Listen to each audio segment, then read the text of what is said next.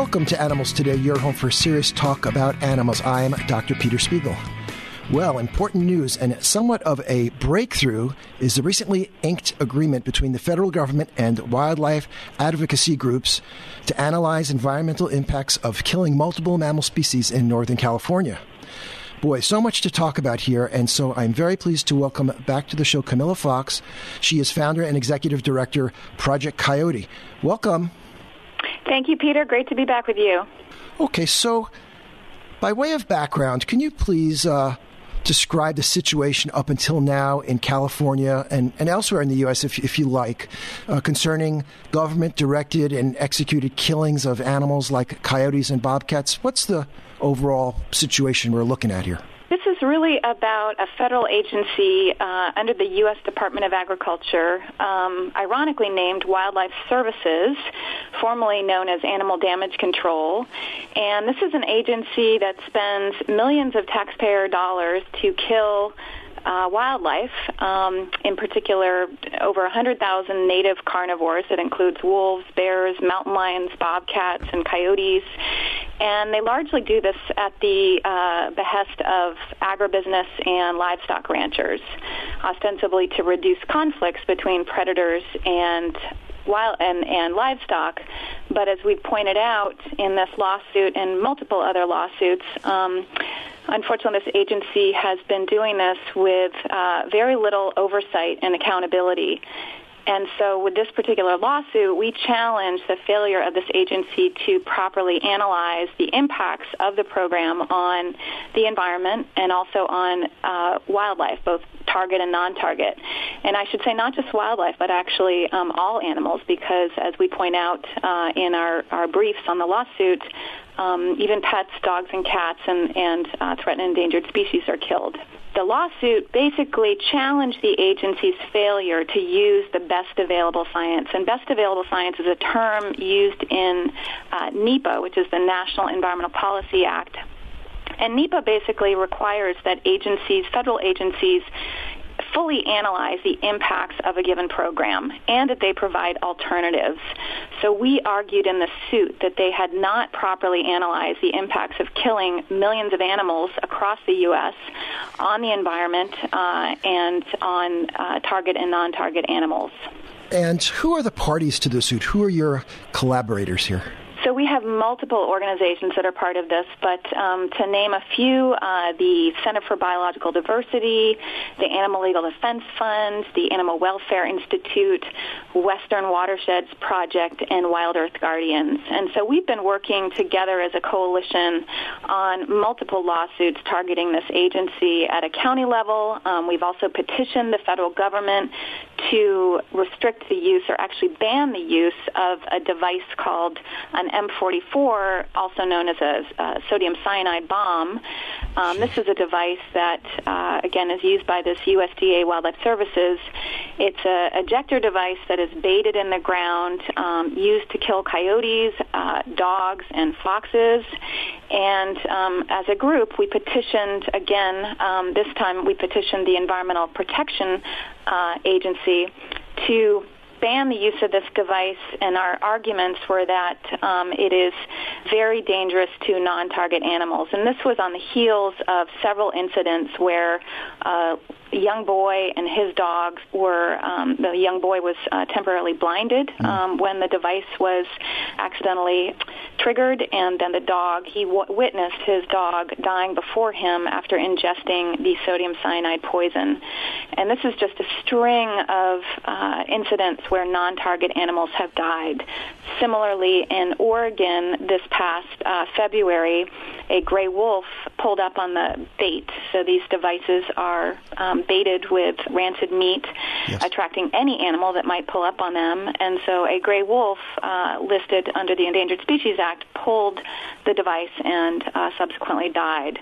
So this coalition has worked together to petition the EPA to ban this device. So it's been a series of lawsuits and effort to really bring attention to the rogue way that this agency is running roughshod over America's wildlife and indiscriminately killing millions of animals every year at taxpayer expense.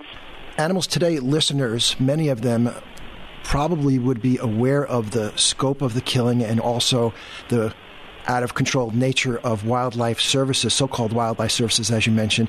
But the general public really needs to hear more about this, and it's very gratifying to see how much outreach you're doing. Talk about what you think the general public, how they view this. Well, when I give talks across the country, one of the questions I ask is how many people in the audience have heard of the USDA Wildlife Services. Almost invariably, few hands, if any, go up.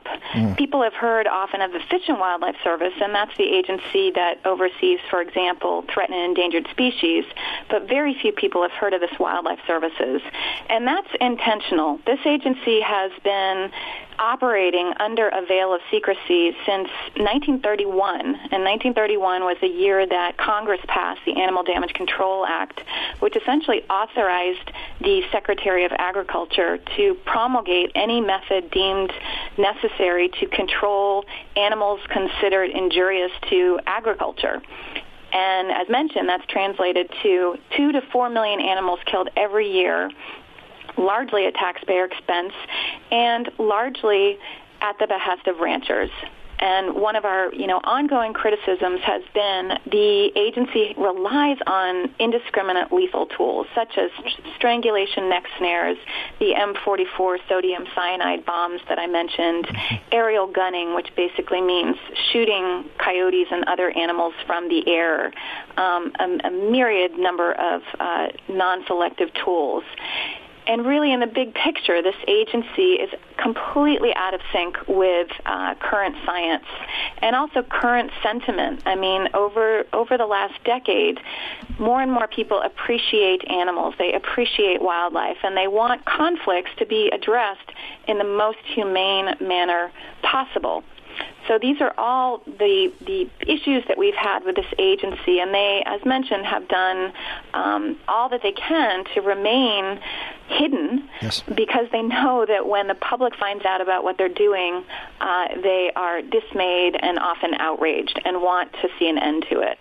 And the methods that you referred to before and just sort of touched over, the snares and the indiscriminate killing, these are otherwise illegal. This is not something an individual can legally implement.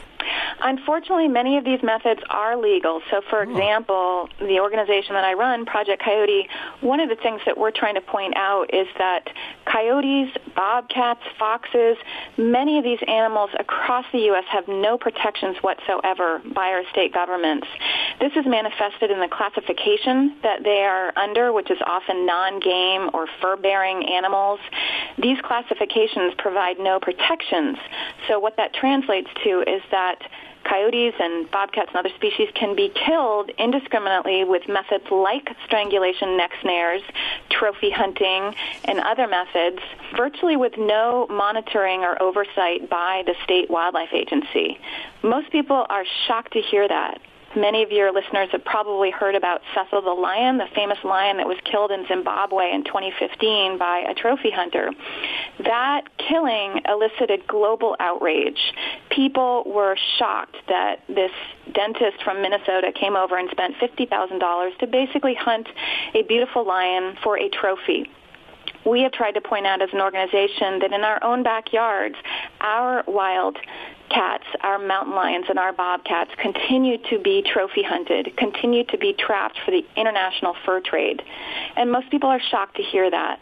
So we are trying to expose that and then also shift the way that our state agencies manage or mismanage these predators to stop the most abusive, cruel methods like trapping, like killing contests, and this federal agency that I mentioned, USDA Wildlife Services.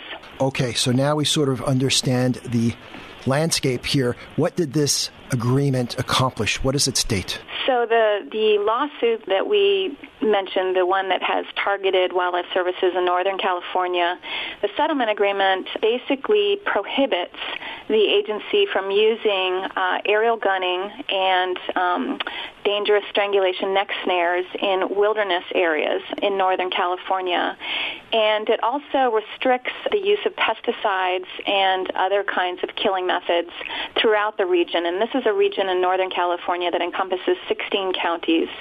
Meanwhile, the agency has to conduct a full environmental impact statement. And so what that means is that they have to fully analyze all the impacts of their program on the environment, on wildlife, both target and non-target, and open that up to public comment. So that means that all your listeners, the people, get to weigh in on that. And because this is a federal agency, those comments are not restricted to Californians. This is our federal tax dollars across the U.S.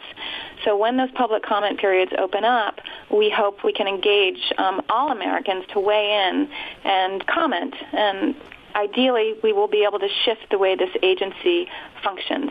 Unfortunately, this agency has really been conducting these programs without this kind of federal oversight. So the settlement and the win on this particular area in Northern California, we believe, will be a catalyst to other kinds of efforts to make the agency more accountable and force them to have to do the proper environmental assessments that they must do under the National Environmental Policy Act. And this report must be completed within 6 years. Correct. So in the meantime, the very positive aspects that we view as conservationists and animal protection advocates is that the agency is restricted from using many of these indiscriminate lethal tools throughout Northern California. Right. So we view that as a great victory in our efforts to reform this agency. Camilla Fox, Executive Director and Founder of Project Coyote. There's so much interesting stuff on the website. We'll just scratch the surface here. So where can our listeners go to learn more? ProjectCoyote.org, and we have a whole host of resources and information, and people can sign up for our e-team there to stay apprised of our work on behalf of wildlife. Thank you so much. Thank you, Peter. More with Animals Today after the break.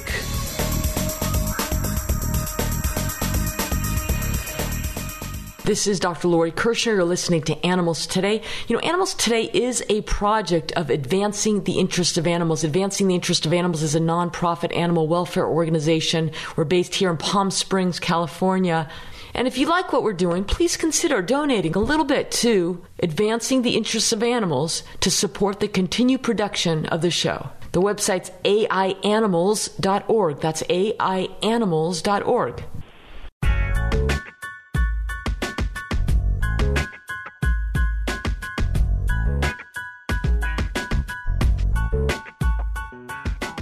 Welcome back to the show. I'm so pleased to welcome Chris Delforce. He is the writer, director, and producer of the upcoming documentary Dominion. Welcome, Chris. Thank you.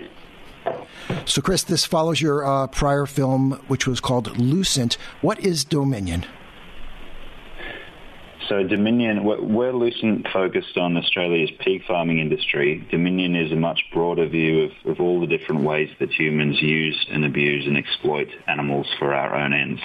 So it's mostly looking at the ways animals are used for food, but it's also looking briefly at how they're used for entertainment, for clothing, for scientific purposes like medical testing, that sort of thing.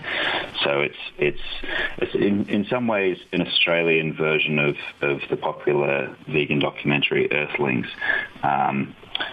Because I've heard so many times, people watch that film and they say in Australia, oh, that doesn't happen here, or it's old footage or something. So I wanted to create something that debunks that myth that somehow it's better in Australia.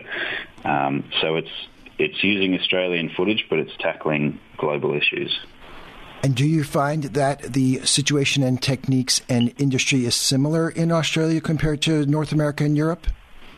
Yeah, I mean, a lot of the practices seem to be very much the same. The way that these animals are housed and raised and slaughtered, it's fairly similar across the globe. So how does this film proceed? Is there a plot? Is there a story?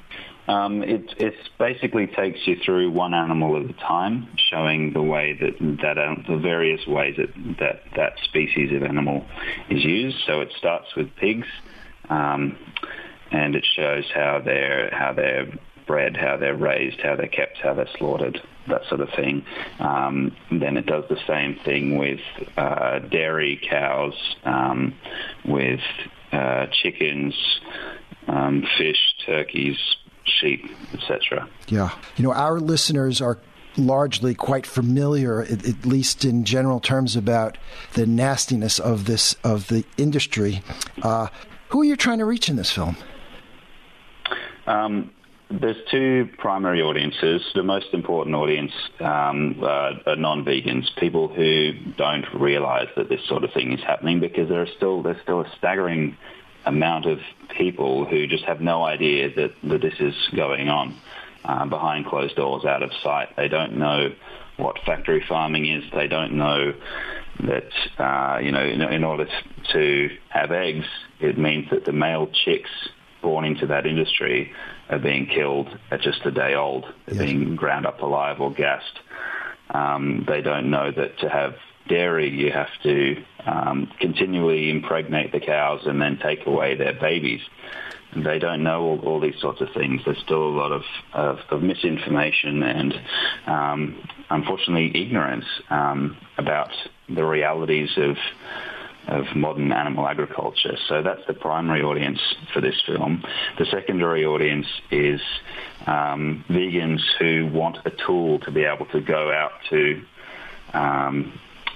do activism with, to hit the streets with new footage showing what's happening, and to be able to say to their friends and family, their colleagues, etc., I challenge you to sit down and watch this film and kind of put your money where your mouth is, so to speak, and see what you're supporting with your purchases, and make an informed decision about whether you want to continue purchasing those things.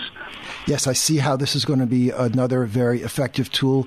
You do want to educate, but you need to get people to see it, and it's nice to have this new footage. And so that leads us into the technology that you've used in this film. Describe, please. There's a lot of drone footage, so we're using a Phantom 4 Pro drone, which films in ultra high definition 4K. So there's a lot of drone footage showing the scale of these facilities, just these endless masses of sheds, dotted across the landscape, and then there's more 4K footage from handheld cameras inside facilities. There's a lot of hidden camera footage from hidden cameras that are placed inside slaughterhouses or inside pig farms, that sort of thing, to show what's happening when people don't think that they're being watched. Any close calls in obtaining these footage in terms of being caught or losing a drone or something like that? Plenty. The drone has been very stressful. There's been a couple of three different drones that we've used, and one of them seems to have a habit of landing in unfortunate places. It landed next to the parking lot of a slaughterhouse for some strange reason, and that was a little difficult to get back. And then there's been other very close shaves where we've sent the drone off 5 kilometers out over the ocean to film fish farms, and just managed to get it back with a couple percentage of battery left before it went plummeting into the ocean. So yeah, plenty of close calls. The film is going to be released this spring, correct? Yes, that's right. Yes, in the US it will spring. March 29 is the official worldwide premiere date, which will be in Melbourne, Australia, followed by other screenings across Australia and then screenings in the US. And in the meanwhile, I would encourage listeners to view the trailer, which you can see online. And indeed, you get very great feeling of the scope of these operations from the air, don't you? Yeah, well, that's the idea, to show the scale of it, but also to show the stories of the individuals who are lost in that scale. So it kind of goes from this huge overview with the drone right up to these macro shots of these animals' eyes to show just how much feeling and emotion and individuality is in each and every one of them. Okay, I can't wait to see it now. Interested people can help in the completion and success of this film. What can they do? So we're currently running a crowdfunding campaign on Indiegogo. Probably the quickest way to find that campaign is to go to the Dominion website, which is watchdominion.com, and there's a link there to the crowdfunding campaign.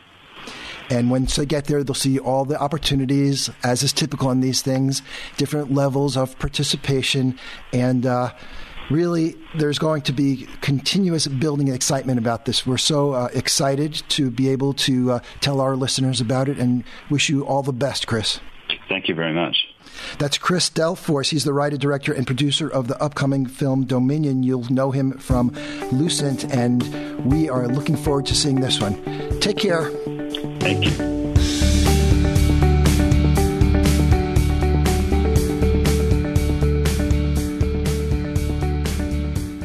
For the past quarter century, International Society for Animal Rights has fought the battle against dog and cat overpopulation. Its programs include reducing income taxes by allowing a deduction for spay and neuter expenses, preventing animals adopted from shelters from reproducing, and requiring the mandatory identification of dogs and cats to prevent dumping the unwanted. For a list of all ISAR overpopulation programs, please see their website at www.isaronline.org.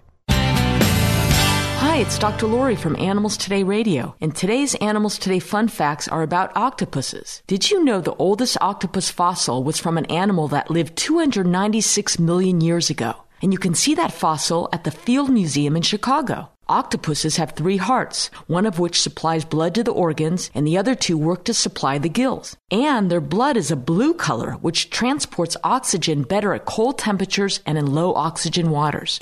And there are your Animals Today fun facts for today.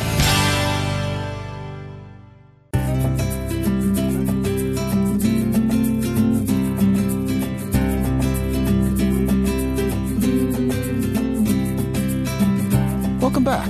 I'm pleased to welcome attorney Barbara Gislason, who is internationally known as a pioneer in the practice of animal law. Her extensive resume includes holding national leadership positions, lecturing around the world, numerous media appearances, and currently she serves on the ABA Special Committee on Bioethics and the Law by presidential appointment. She's in private practice in Minneapolis in family law, animal law, and intellectual property law. And her new book is titled Pet Law and Custody, Establishing a Worthy and Equitable Jurisprudence for the Evolving Family. Welcome, Barbara. Well, I'm so pleased to be here. What a great opportunity to speak to your audience. I feel the same way. And why don't you start by explaining the title of the book, Pet Law and Custody? Initially, the reason I wrote the book was the family lawyers in the American Bar Association, biggest bar association in the world of lawyers, wanted me to write a book about pet custody disputes, which is a lot of problems with cohabiting people, going to rescue, adopting a dog. One person's name is on the paperwork, the other person paid for the dog, and or with a breeder where only one person's name shows up, and that person says later, that dog is mine. So I thought this would be straightforward and easy to write. And what I found out was, first of all, the legal framework for pet custody disputes did not exist 5 years ago when I started this project. And so I went through 150 decisions about companion animals trying to figure out how I could build a framework for pet custody disputes, and ended up writing 8 chapters of completely different subjects because I got so deep into the research. Yeah. So that's one reason I ended up with the chapter on tort law, which is one of the things you wanted to talk about today. It is, and I'd like to mention that one of the ideas that you bring forth, aside from tort law specifically, is that if your readers want consistency, they should look elsewhere. It's just not there yet, right? Right. We are in stage 1 of the development of companion animal law. Not even 2. We're at stage 1. My book is stage 1, almost effectively. It's the first book of its kind in the world. It's 702 pages, and it tells you how to take across 8 areas and cobble together a jurisprudence to advance pet custody. But on the way, you learn contract law, tort law, alternative dispute resolution and mediation, criminal law, and a lot else. Yes, it does touch so many other areas. And 5 years, that's an incredible effort you've made. My friends will tell you that I moved to the Arctic for 5 years because they did not see me. All weekend, every night, I worked on this book. Gee. Well, I'm enjoying reading through it. You know, I have no formal legal background, but still, I'm getting so much out of it. So the audience is not only practicing lawyers, but really anyone who's interested in animal welfare could benefit from reading this. I definitely believe that's true. I think that probably 70% of the book people could read and get a lot out of that aren't lawyers. Some of the case discussion that goes into the weeds might be annoying to some people. Yep. But for the most part, I think I wrote a very accessible book. I tried to, I kept working and rewrites to make it accessible to a popular audience.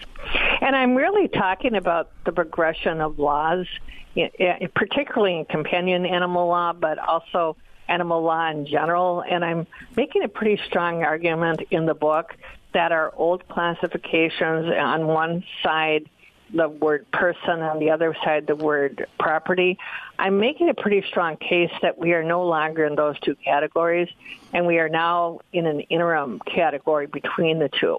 And more animals are making their way into this interim category. If you read the case itself and did not know how the judges were classifying it, you still might think, oh, it's still a personal property classification.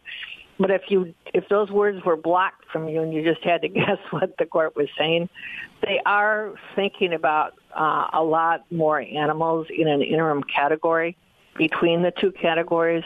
And a state that sets the example well is at a neighbor of your state, Oregon, where the courts now have decided, and this sounds kind of obvious, but not so obvious anyways, the idea that an animal can be a victim of an animal cruelty crime. That sounds like kind of obvious, but that's groundbreaking in the world, that Oregon realized that an animal could be a victim of an animal cruelty crime. Because there has to be some element of personhood or something intermediate. That was sort of the struggle. The statute itself had words like person in it, even though the intent of the legislature was clearly to protect animals. So a guy who had a farm with, dead and dying, a variety of hooved animals, decomposing and everything, they were going to basically slap his hand and let him go. And the Attorney General of Oregon got involved, and he got charged with crimes for each animal that suffered. Okay, so pretty phenomenal case. Yeah. Okay, so please, for our non-lawyer audience, explain what a tort is and how tort law affects pet law. Well, the concept of a tort is everyone is supposed to act reasonably, and if they don't, and somebody gets injured, the person who gets injured can sue you. So if you're riding your bike and you don't look around and smash into somebody, you might be liable for a tort because you were not looking in front of you on the street. Mm-hmm. Torts also apply to animals. So if your dog gets off your leash, and goes and bites another dog or bites another person, or a person is afraid and falls down trying to escape your dog, they can sue you in a civil action called a tort. And they can a lot of times get more money if they think you deliberately caused them to get hurt, called an intentional tort, versus you were just negligent and not watching where you were going.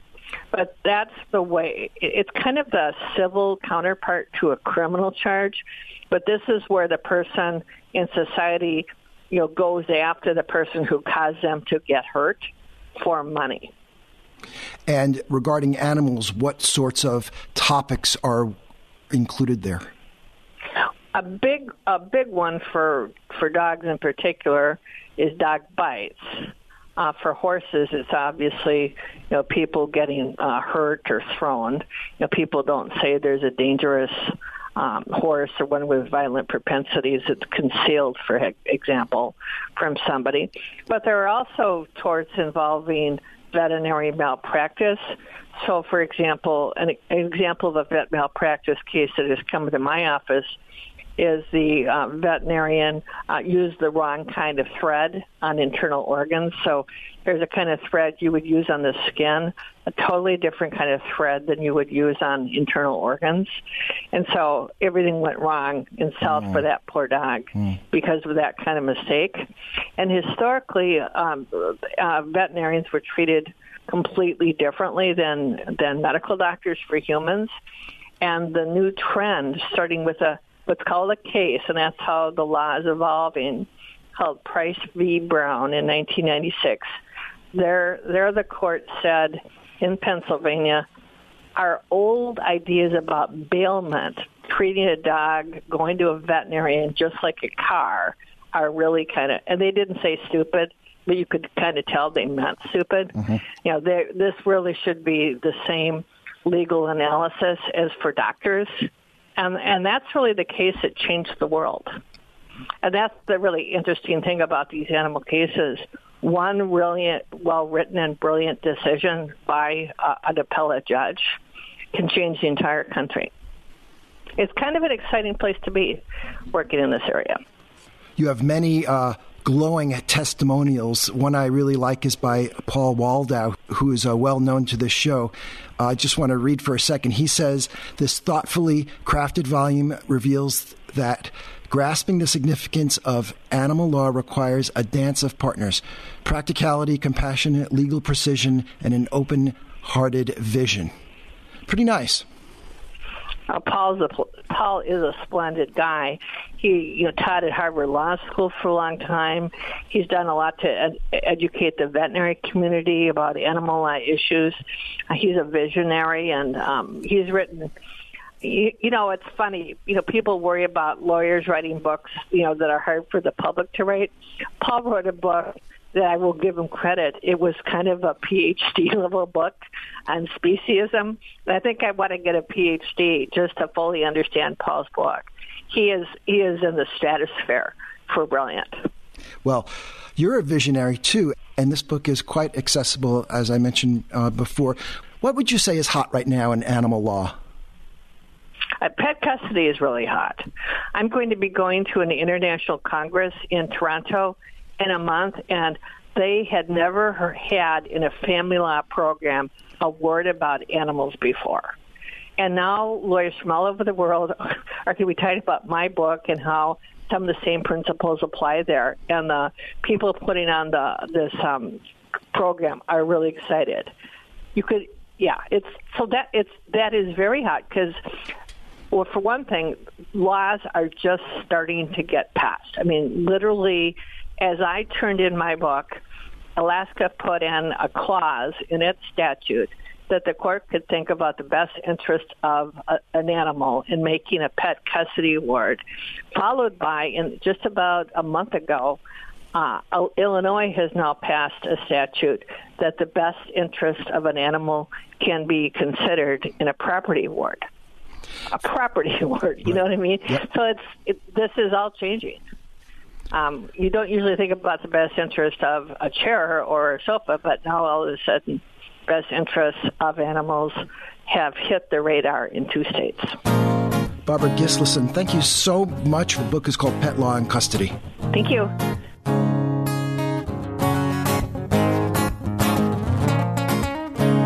Hi, it's Dr. Lori Kirshner, host of Animals Today Radio, and I'd like to invite you to join me each week right here for the latest animal news from around the globe. From animals in the wild to animals on farms and in agriculture to our beloved dogs and cats, Animals Today tackles the important issues about their welfare and rights while promoting compassion and respect for all living creatures. And yes, Animals Today is your home for serious talk about animals, but there's big doses of fun and adventure for everyone.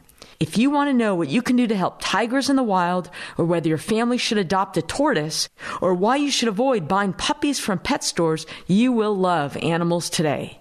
So make sure to join us on this station each week. Visit us at animalstodayradio.com, subscribe to the podcast on iTunes, and join the discussion on Facebook. Thanks for listening.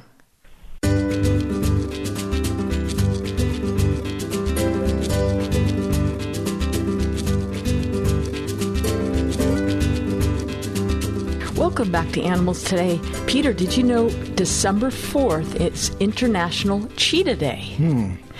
So I thought I'd talk a few minutes about cheetahs. Peter, did you know the cheetah is the fastest land animal in the world? I knew that. Reaching speeds up to 113 kilometers per hour, which is about 70 miles per hour. And they can go from 0 to 60 miles an hour in only 3 seconds. Of course, their slender, long-legged body is built for speed, and they can make these quick and sudden turns in pursuit of their prey, and they have exceptionally keen eyesight. When they're running, they use their tails to help them steer and turn in the direction they want to, like a rudder of a boat. Usually their chases are over in less than a minute, right? So they're not long-distance runners, they're sprinters. So here's a question for you, Peter. How can cheetahs be distinguished from other big cats? And I'll give you multiple choice, okay? A, by their smaller size. B, by their spotted coats. C, by their smaller heads and ears. Oh, that's tricky. I'm going to go with C. Actually, all the above. Oh. They also have very distinctive tear stripes that stretch from the corner of the eye to the side of the nose. Cheetahs only need to drink once every 3 to 4 days. Cheetahs are diurnal animals, thus more active during the day, and therefore they do their hunting during the light hours. They rely on the tall grasses for camouflage when hunting. Sadly, and like so many of our majestic, beautiful animals in the wild, their numbers are dwindling. In 1900, there were over 100,000 cheetahs across their historic range. Today, an estimated 9,000 to 12,000 cheetahs remain in the wild in Africa. And another very interesting fact, did you know that unlike other big cats, cheetahs cannot roar? Oh, that's interesting. However, they purr on both the inhale and exhale like domestic cats do. Yeah, I wonder how they use that purr. That's interesting. Does it make you want to hug a cheetah? No, it does not. So there you go, Peter. International Cheetah Day, December 4th. Thanks, Lori.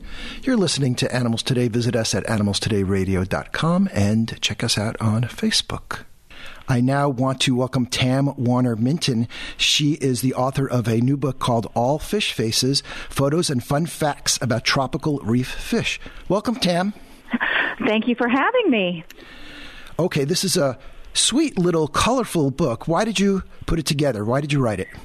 I wrote it because I want people who are not scientists and probably who aren't people that go to the beach very often to meet and see sea creatures because we really need to be doing something about preserving our oceans. And I think the way to do that is to get people to care about the animals that live within it. It features a large variety of beautiful color photos taken by you, except for perhaps the one or two that have you in them. What's your background in underwater photography and scuba? Well, I've been diving for about 30 years. I'm not a professional photographer. I'm certainly an enthusiastic one. I love to document the ocean world. It's like being on a different planet. That's why I wrote the book. I wanted to bring it into their home. If I can't take them to the ocean, I want to bring the ocean to them. And I could imagine a reader, particularly a younger one, paging through this and just letting their imagination take them away. Aren't they colorful? They are really nice. And you've also decided to focus on their faces. Why is that? Well, you know, I know it might sound silly to people who are not in the ocean a lot, but fish have personalities. And getting up close and looking at their faces, I think, almost humanizes them for people. They can relate to, 2 eyes and a nose and a mouth. So the photo of the huge grouper, tell me about that. What was it like to be next to such a huge creature? That grouper was really big. You're talking about the potato cod, I'm sure. The fish that I was with in Australia. Those animals are just huge. And I wasn't afraid or anything, but they were feeding them. So they were kind of darting in quite quickly. So my face kind of reflects the fact that I didn't know which direction they would be coming from. Yeah. So indeed, you've traveled the world diving. What's your favorite reef spot, say, in North America? I would probably say Cozumel. I've been diving there for 30 years. The reef that I like the best is Columbia Shallows. It's just full of life. Turtles and a shark now and then, which I know probably sounds kind of scary, but it's not. It's exciting to see them. The fish life in Columbia Shallows is just phenomenal. And the coral is incredible. It's just mountains of coral. Since you mentioned coral and we're talking about animals that inhabit these reefs, what's your understanding of what's happening to the reefs around the world? People are talking about them bleaching and dying. Is it really a crisis, or is that overblown? No, it's very much a crisis. And one of the reasons I wanted to write the book, because you look at these animals, these creatures, without a coral reef, they will not survive. And if they don't survive, then the animals that feed upon them won't survive. And those are the animals that we eat. We get medicine from the reefs. We get food and nourishment from the reef. And we get 70% of our GDP is from the ocean products, not from the land-based products. So it's very important for humans that those reefs remain pristine, and they are dying at an alarming rate. And since you mentioned food that we eat, maybe I'd like to raise this, and maybe you can explain or elaborate, because you advocate the consumption of certain sea creatures using resources from the Monterey Bay Aquarium's Seafood Watch. Don't you think it would be better just to not eat any of these fish at all and go plant-based? That's what we like. Well, yes, of course. If we can all become vegetarians, that would be the best thing. But I don't think that is going to happen, especially in the United States, where we are a meat-eating, carnivorous nation. So if you're going to eat fish, I think it's good to have a source where you can see what is fished sustainably. I'm a little bit more quote-unquote optimistic than you are. I'm hoping for a plant-based world. How's that? I think that would be fantastic. Okay. I am all for it. Great, Tam. It's Tam Warner-Minton. The beautiful book is called All Fish Faces. Thank you very much for sharing it with us. Oh, thank you very much for having me. And this is Peter Spiegel encouraging you to nurture your love and compassion for the only other beings sharing our planet, the animals.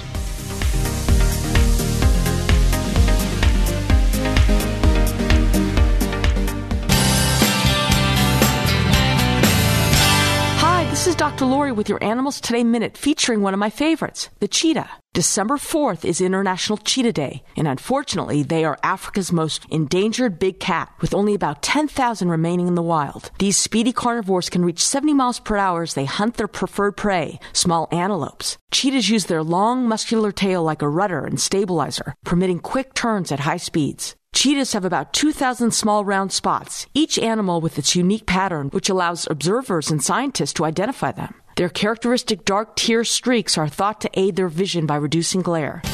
And that's this week's Animals Today Minute.